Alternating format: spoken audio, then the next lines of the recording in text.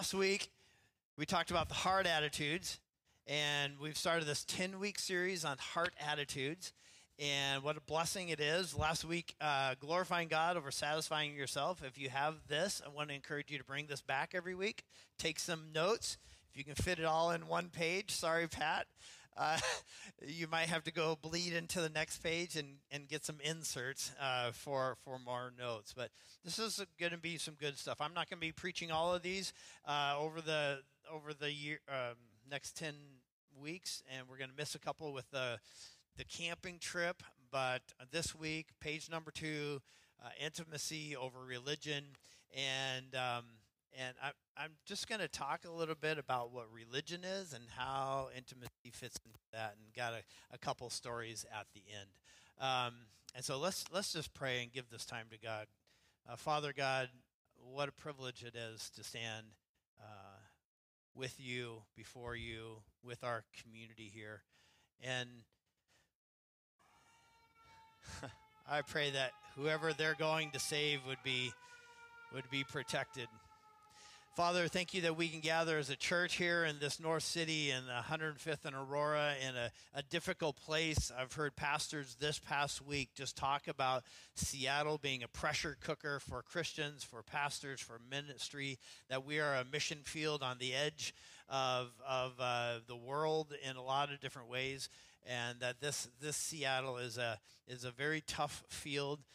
The ground is hard, and the tilling is difficult, and it takes a long time for someone to step into giving their life to you. And I just pray, Lord, that you would use us as a community, a church community, a brothers and sisters community, family, to share your gospel and love with people, that we would invite people in to hear your word, and that through music and through community time and through the sermon, that your word would be spoken and heard and understood, and that it would change something in us just a little bit even, Lord. We just need you. And I pray that long after people forget me, that they would remember who you are, remember the transformation that you have done in our hearts. Would you do that? And Lord, I thank you for this message from Africa, Rafiki. I pray that the whole mission organization would thrive, and that you would bless them with the abundance of resources and people. And Lord, that you would send workers to that field, and especially our sister Annika. Would you please supply her financially so that she can do what she feels like you've called her to do. So, Lord, as we open your word, we open up and understand. Would you please speak in the name of Jesus? Amen. Heart attitudes. What does your heart posture have to say about your relationship with God?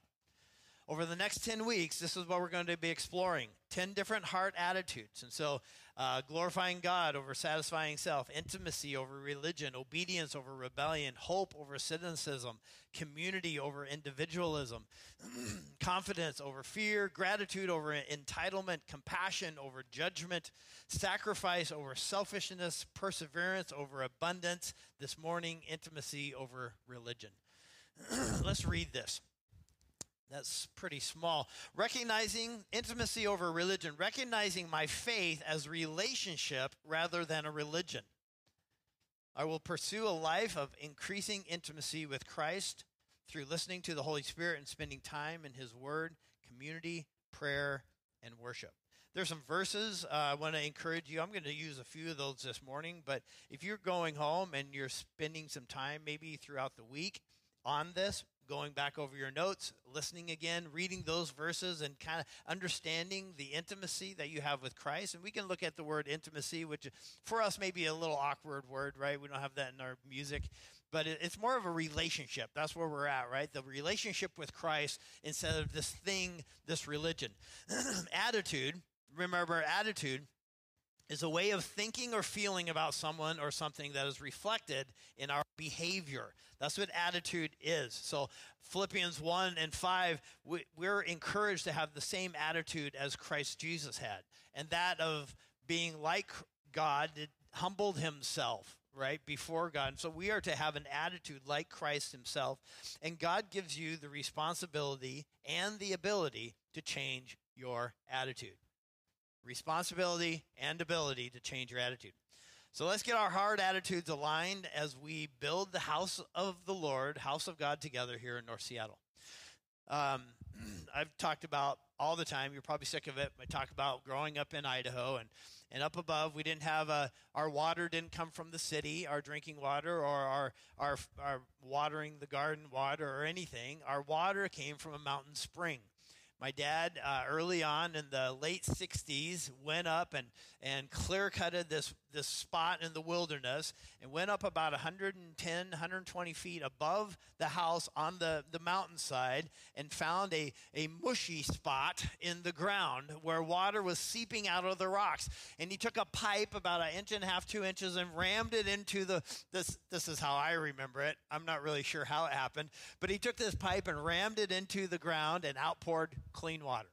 And he poured it into a big basin, a cattle trough, I think, and it would fill up. And then on the bottom of that basin was a little filter and a pipe that went right into our house. That was the water that we grew up drinking.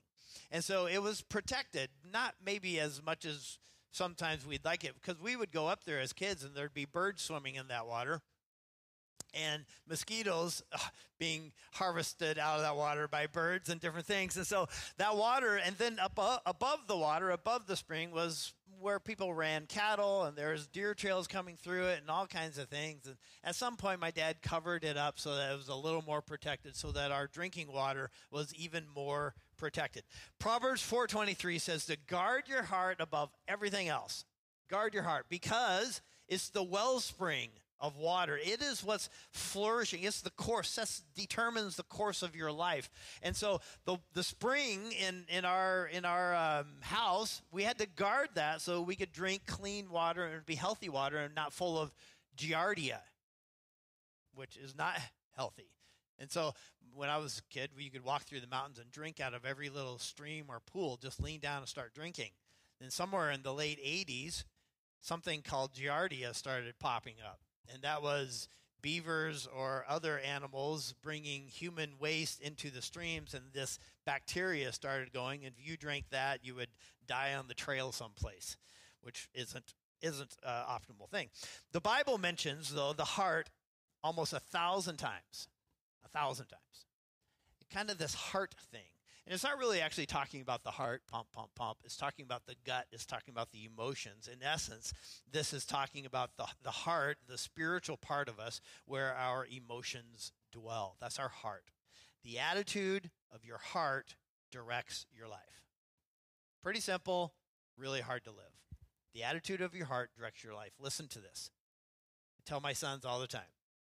You can't always choose if you're tired or not. Truth. Sometimes you're tired. You can't always choose if you're tired or not, but you can always choose your attitude 100% of the time. When somebody is tired and they're grumpy and they're going, oh, yeah, I'm just tired. Well, so what?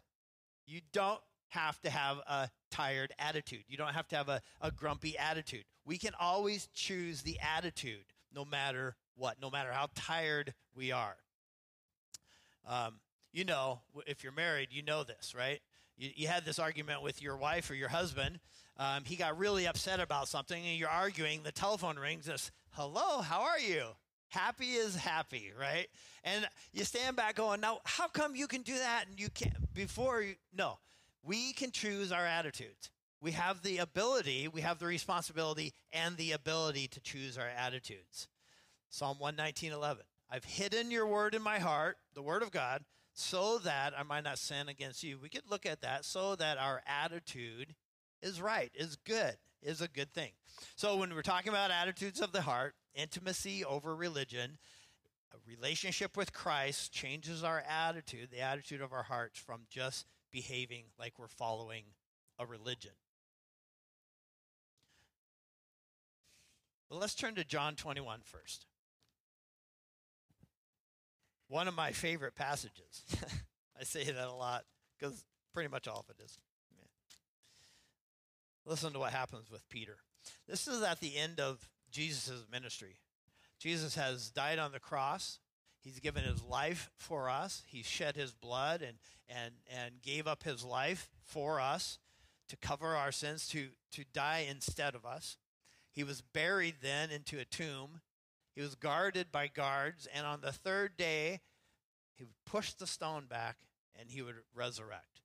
And not just resurrect so that and disappear, but he would resurrect to be with people, and he would see people, about 500 people actually, we would learn in Acts, and some of those people were his disciples.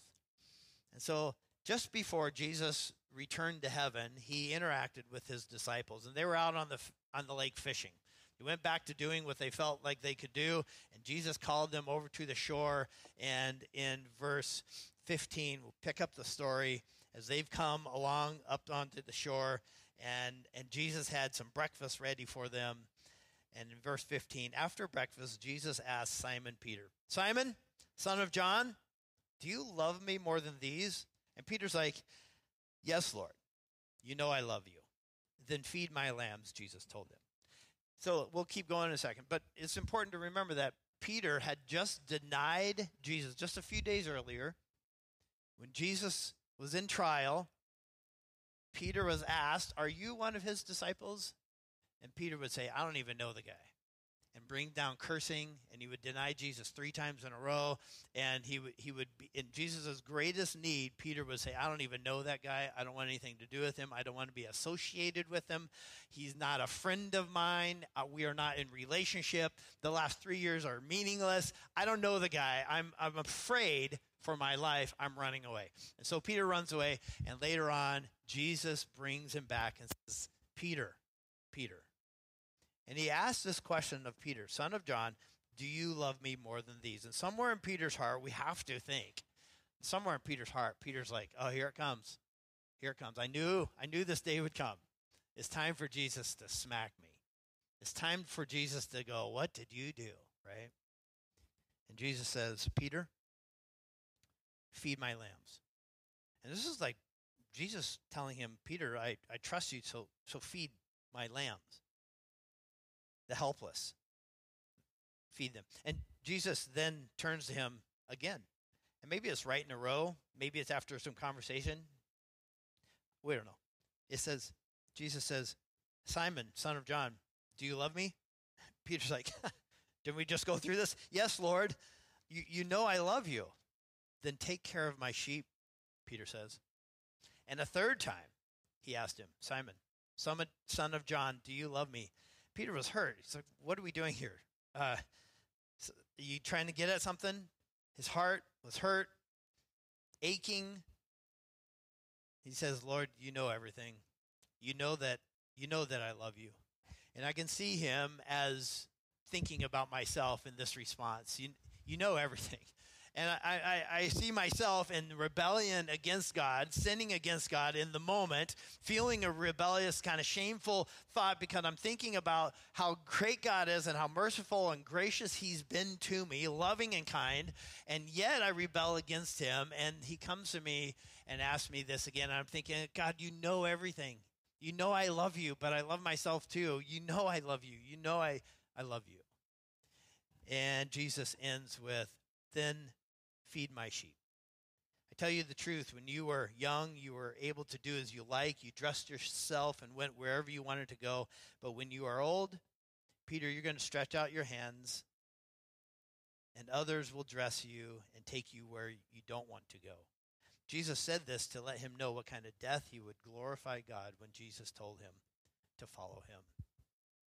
Peter was assigned something, to feed sheep. He wasn't assigned a list of rules. He wasn't said, well, okay, Peter, here's the rules. Go start a religion. He was assigned to care for sheep, to care for them, to love them.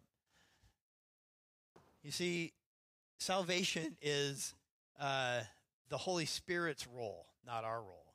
Jesus didn't assign Peter, go and get everybody saved. He didn't assign him to that. He said, feed my sheep.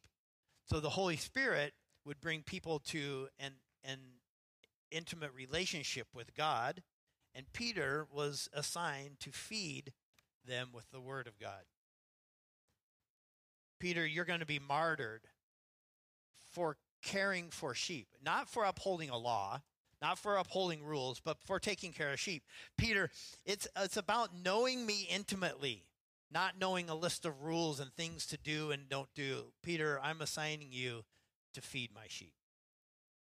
So I feel like that's what Christians, we get in this rut of going, there's a religious rules that we have to follow. And even though we are Christ followers, we always kind of tip back into this religion. So let's talk about religion a little bit, okay? Well, on March 5th, I'm not even going to try to pronounce the places. So a city in Mexico, on March 5th, just this past March, a city in Mexico, big stadium, soccer stadium, football stadium. There, they were playing football, and the stands, the audience went crazy. They start an epic brawl, if you will, in the stadium. This team against this team, sent 22 people to the hospital, 3 critically wounded. They took chairs and pieces of iron and their shoes, and they were hitting each other and beating each other up on the stands. They opened up the field so women and children could actually flee the stands and get onto the field. It all came down into the field, and there was this big epic brawl between these two teams because one team thought they were much better than the other team, who thought they were much better than the other team, and this big rivalry happened. It was a giant rivalry that went bad. Happens all the time. We somehow, with weak reasoning, we often believe our team is the best team, almost always. And we have these little little rivalries going on, and they're kind of safe and good until you add stuff like alcohol and you add other stuff, and all of a sudden a bad call on the field, a bad something, a bump, a foul, something happens, and a brawl breaks out. Actually, this happens. It's mostly how people view religion as well.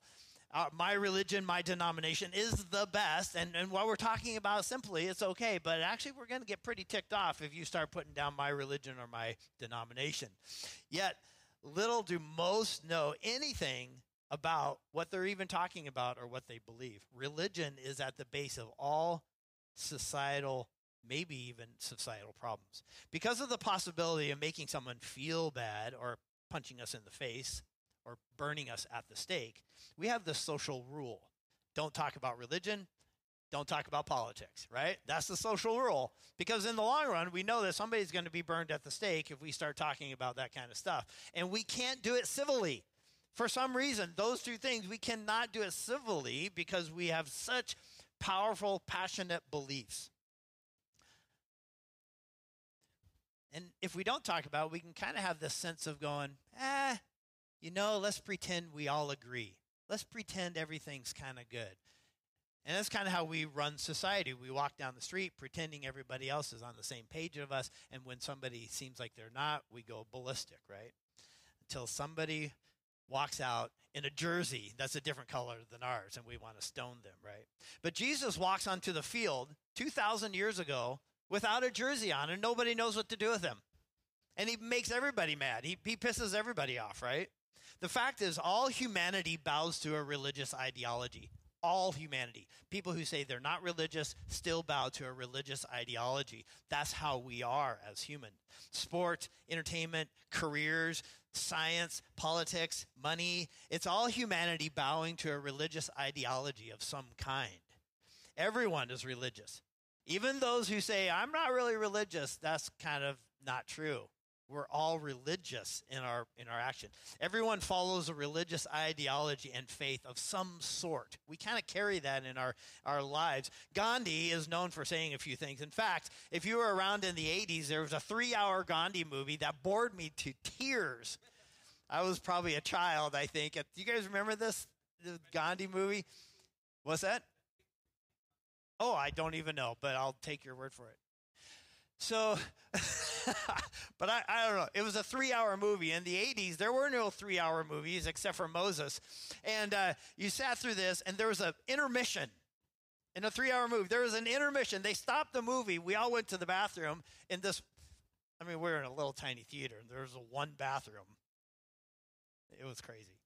I got back in there and sat again and fell asleep because it was a boring movie for me at a 13-year-old. But Gandhi is known for saying some important things. And one thing he says is this. The various religions, I'm not even going to try the accent. The various religions are like different roads converging on the same point. What difference does it make if we follow different routes, provided we all arrive at the same destination?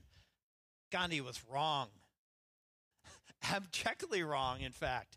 His thought is like, hey, here's the ultimate spot, and there's a big pyramid and all of these religions across the bottom. And in the long run, hey, folks, we're all heading to the same point. As long as we get to the same point, who cares what road we travel?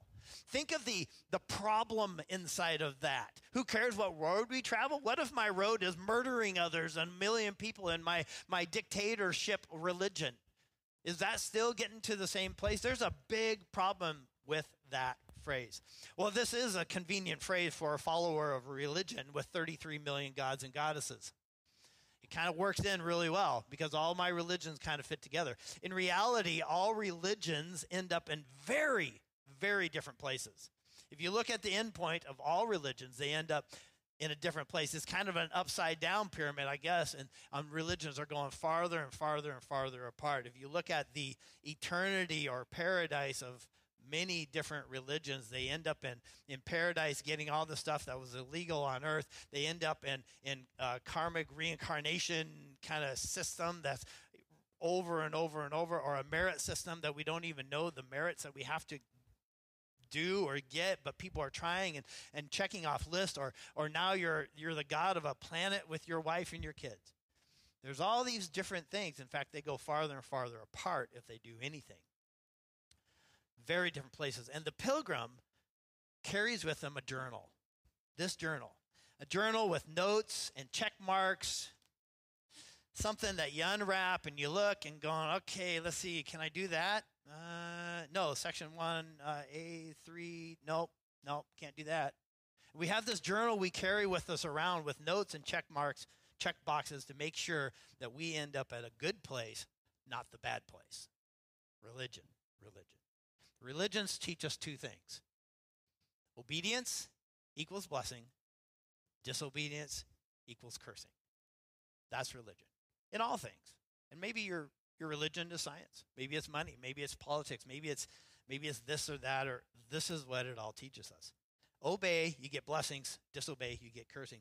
But to make sure religions are following these rules well, we have to do something more. We have to create rules. Rules are necessary. And then over time, rules for rules are necessary, right?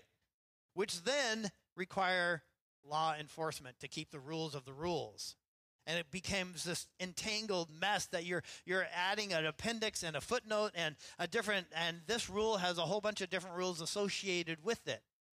And people throughout the years will add on to the rules, maybe the 10 Commandments, and start adding 700 additional rules onto the rules.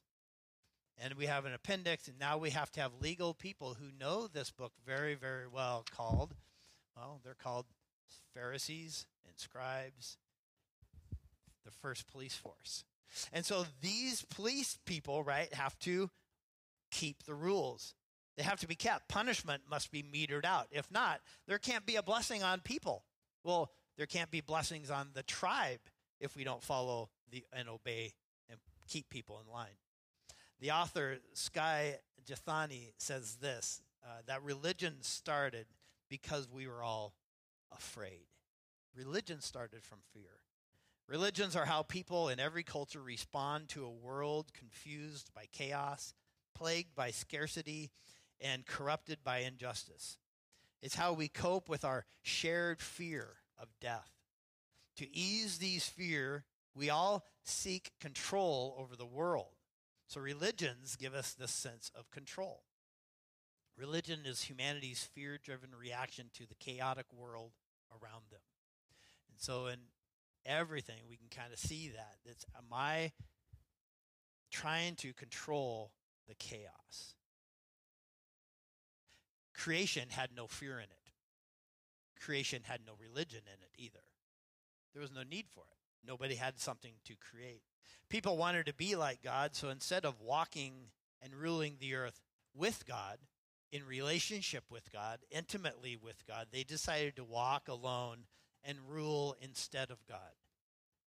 Gardens represented this safe harbor, orderly, non-chaotic. It was beautiful and abundant, and there was care, and there was enough time, and it showed love and beauty inside of that. But the wilderness is an unsafe place. It's scary. There's scarcity. It's ugly. It's unsafe. It's fear and hate driven.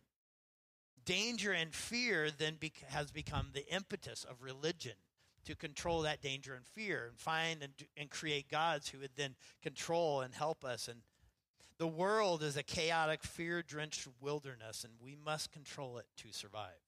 So we build walls to keep the enemy out. We build fortresses. We train armies. We make weapons. We create rules. We set up systems of worship and sacrifice and systems of what to do and how to sacrifice. I mean, people sacrificing their children or virgins at the volcano or different things like that just to appease the gods we've created then.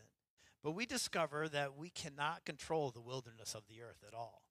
We try, but we can't control it. We plant farms to control famine, but there's tornadoes and it wipes out the farm. We raise cattle and have them inside of fences, but there's wolves that eat the cattle. There's houses that we control the outside and our surroundings, but they're burned down by wildfires, castles and marauders and towers and earthquakes and cities and volcanoes, and we cannot control the chaotic world around us. So maybe there's two families and they're in a valley together, and it's a beautiful valley, and there's a creek running through the middle, and there's farmlands on both sides, and they're farming and raising kids, and it's just a beautiful space. The sunrise, the sunset, everybody's farming. Well, soon the river trickles down to a little trickle, and it disappears, and famine comes.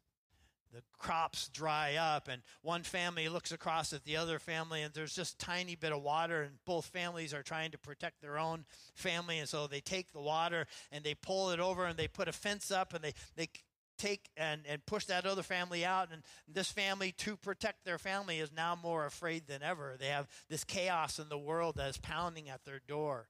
Fences to control our potential harm. Now we fear the wild, we fear the famine, and we fear that other family as well. And we have more problems than we did before. Religion gives us a sense of control over our lives. We put up boundaries, we put up rules, we put up laws to have control over our lives. We aptly create gods who take care of us, or we think, dependent upon our own confirmation bias, of course. We pray in the morning, we sacrifice in the morning to the God of the sun, and the next day, sure enough, it's sunny, and so we know that God we can call the sun god. We begin to pray to that sun god and offer sacrifice to that God, and we set up the system of religion. Rules and laws and prayers and sacrifices and rituals help us manipulate the cosmos, help us manipulate the chaos and the wilderness and bring it under control for ourselves so we can find protection in that. Religion then becomes a cosmic extortion meeting in the darkened back room of our own mentally constructed laundromat on a dark side of town. This bribery, extortion of the gods. How many of us have fallen to this? You think as I'm saying all of this, we're safe. We haven't fallen to that at all. Have you ever said, God, I did this, and you didn't bless me? God, I've been part of this, but where's the outcome? There's a particularly infamous tweet by Stevie Johnson in 2010. Maybe you read this. He's a wide receiver, and they were in an overtime game, final few minutes. He misses a touchdown, the final touchdown that would have sealed the deal for them, and he tweets instantly, I praise you 24/7. And this is how you do me? You expect me to learn from this? How? I'll never forget this, ever, God. Thanks, though.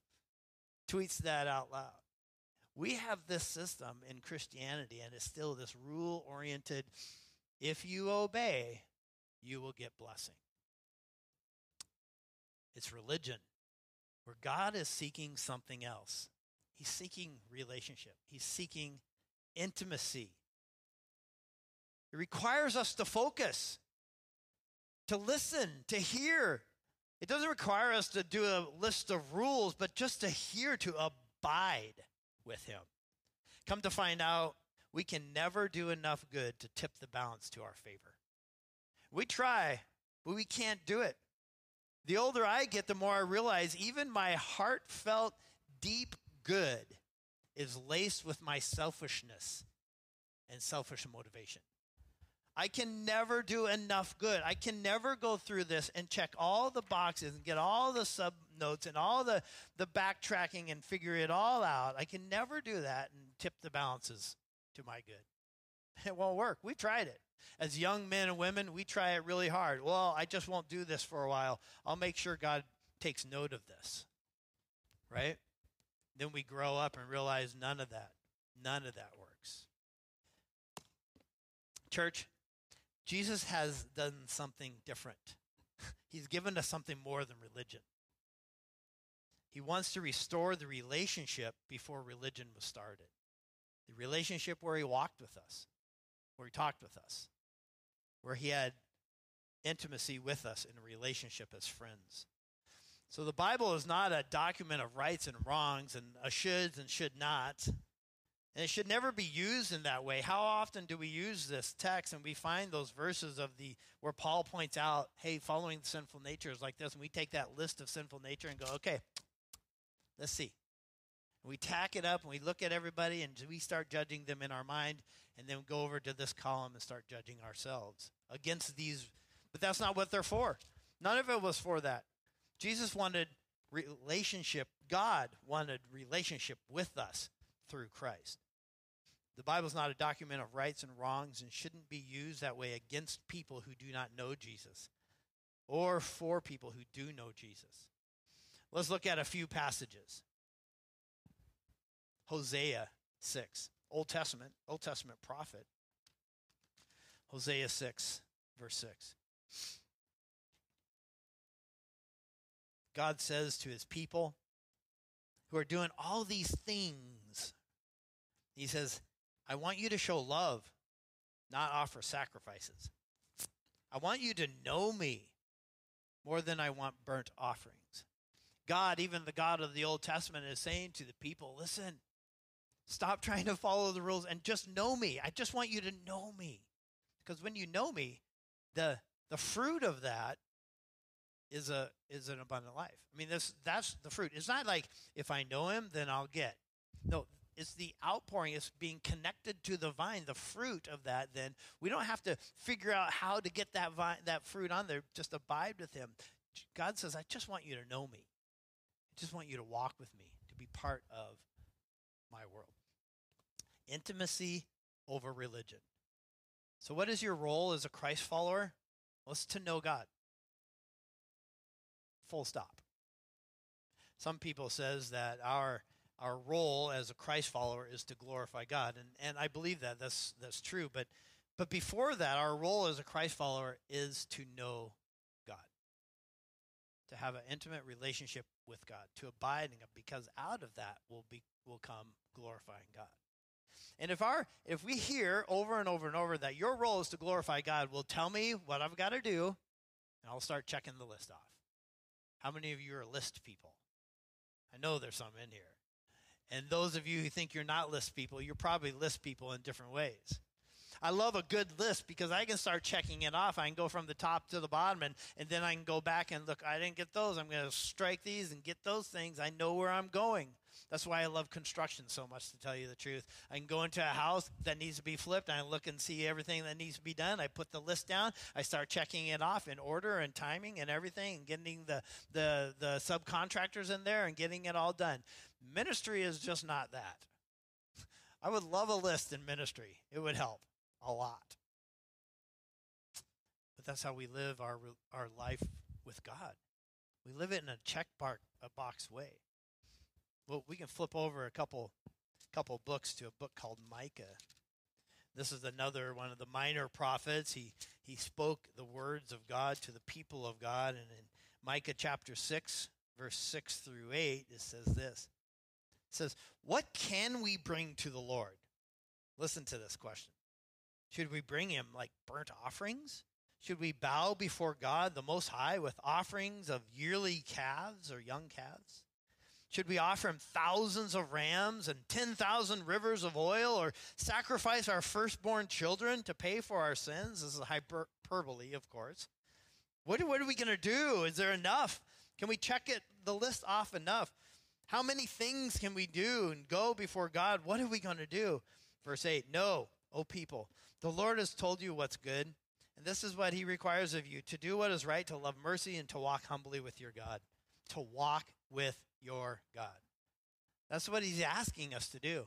All the rules of the Old Testament that we see there are for us to help us understand what sin is, and when we live in our sinful nature, how that kind of creates this rebellion against God and how it divides us, and that we can't make it. We can never tip the balance for God to love us, right?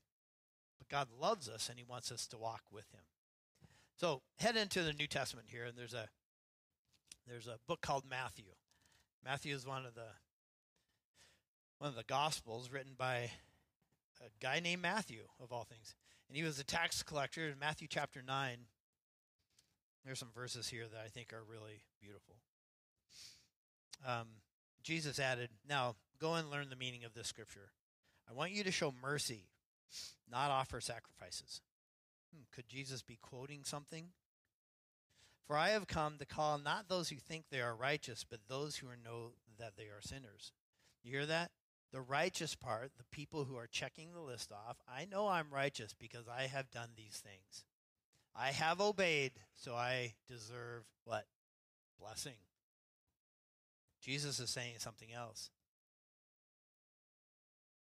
I've come for those who are sinners, who know that they are sinners. It's a big shift.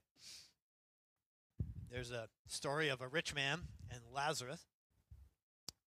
And the rich man and Lazarus go to, oh no, that's a different story. There's a story of two guys, and they go into the temple to pray. I can't remember their names. Maybe they don't have names. Anyway, there's a rich guy, or there's a Pharisee over here in the corner, and he's praying, and he's saying, "God, thank you that I'm not like that tax collector over there. Thank you that I have kept the rules. And here's my checklist. In fact, look at this. Look at the boxes I've checked. Pretty nice. I can guarantee that guy hasn't checked any boxes. Maybe one. But look at this. Look at this, God. We have this, and we hold it up to God. And that's what this guy was doing. But that guy over there, well, actually, the tax collector stood over in the corner kind of sheepishly before God. He knew, see what that says? He knew he was a sinner. And he knew he was a sinner before God. And he was like, "God, there's nothing I can do. I'm helpless. I'm hopeless. I can't check off enough boxes. I've realized who I am. God, I need you." And Jesus said, that man went home justified, not this man, even though he tried to be justified. So Jesus is saying, hey, know your sinner and come have a relationship with me. One day, the disciples of John the Baptist came to Jesus, verse 14. And the disciples said, "Why don't your disciples fast like we do?" You hear that? "Why don't your disciples keep the rules like we do, we Pharisees?" Jesus replied, "Do wedding guests mourn while celebrating with the groom? Of course not. But someday the groom will be taken away, and then they'll fast, but for different reasons. Besides, who can patch old clothing into new cloth? For the new patch would shrink and rip from the old cloth, leaving an even bigger tear before. And no one puts new wine into old wineskins, for the old wineskins would burst from pressure, spilling the wine and ruining the skins. New wine is stored with new wineskin." As Jesus was saying this, the leader of a synagogue came and knelt before him and said, my daughter has just died. And he said, "But you can bring her back to life if you just come and lay your hands on her." So Jesus is saying to the Pharisees, hey, there's something different coming here, something new. They're not keeping the rules that you've set, not keeping the law and the legalism law, because there's something new. There's a relationship coming, a relationship with a Savior, a relationship to walk next to and walk with. And then Jesus would go on and demonstrate this with this daughter that he would go and raise from the dead. Jesus and his disciples got up and went with him. Just then, a woman who had been suffering for 12 years, constantly bleeding, came up behind him, and she touched the fringe of his robe. And she thought, if I just touch his robe, I will be healed. And Jesus turned around. When he saw her, he said, "Daughter, be encouraged. Your faith has made you well." And the woman was healed at that moment. When Jesus arrived at the official's house, he saw the noisy crowd and heard the funeral music. And he said, "Get out to everyone." And he told them, "The girl isn't dead. She's only sleeping." The crowd, of course, laughed at him because they knew she was dead. And after the crowd was put outside, Jesus went in, took the girl by the hand, and she stood up. And report of this miracle swept through the entire countryside. Something new was afoot. It wasn't just somebody randomly praying to the God of the sun and hoping there was sun, or randomly praying to the God of the rain, and there happened to be rain the next day. Jesus was doing something miraculous in front of people as they were watching, not just happenstancely, but just as they were watching, this was happening in front of them. This new relationship, a faith in Jesus was happening, a relationship of walking together. John 15 says that we need to abide with Christ, right? Abide with Christ, and you'll produce these fruits. Galatians 5:22. And let's actually stop with this. This is really good. Galatians 5:22. The Holy Spirit produces. If you're abiding with Christ, staying with the Holy Spirit, you produce this kind of fruit. It just happens. You don't have to check off a list.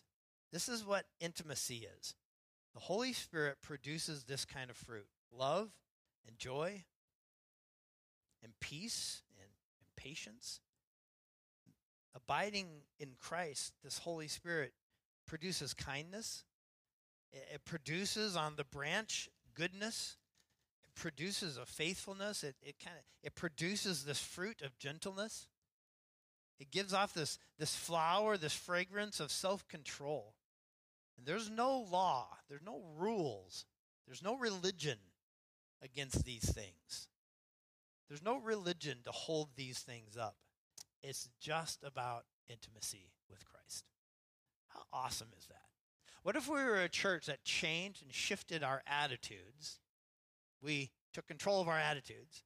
I'm going to shift my attitude. My attitude would be to have a relationship with Jesus, an intimacy with Jesus.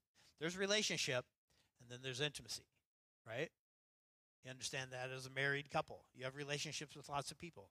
You have intimacy with your husband or wife. There's a relationship, but there's intimacy with Christ, an abiding with, a sitting with. Have you ever sat for just a few moments and not moved? Pastor friend of mine a while back this week said to me, yeah, one of the ways I abide with Christ is just sit still for 5 minutes. I'm like, 5 minutes? I would go nuts. But he's like, yeah, just sit still for 5 minutes. No phone. In fact, phone's in the other room because it might buzz. No computer because it might flicker. Sit still for 5 minutes. You know how long 5 minutes is? I mean, I'm a doer. I want to check the boxes. I want to go. I want to get things done in 5 minutes. So maybe abiding in Christ. What if we had a heart attitude? I want to change so much, Lord. Maybe I'll just sit with you. Abide with you. How beautiful could that be? I just want to encourage you to abide with Christ. Maybe as we start worshiping here, we can just sit for a moment. 5 minutes is a long time. Can we do that? It's 11:03 or 10:56. I'm not sure what clock is right. Let's call it 10:56 because then it's before 11. We're going to sit for 5 minutes. You good, Justin? Okay. Justin will play some chords so it's not silent, but let's just sit. Abide.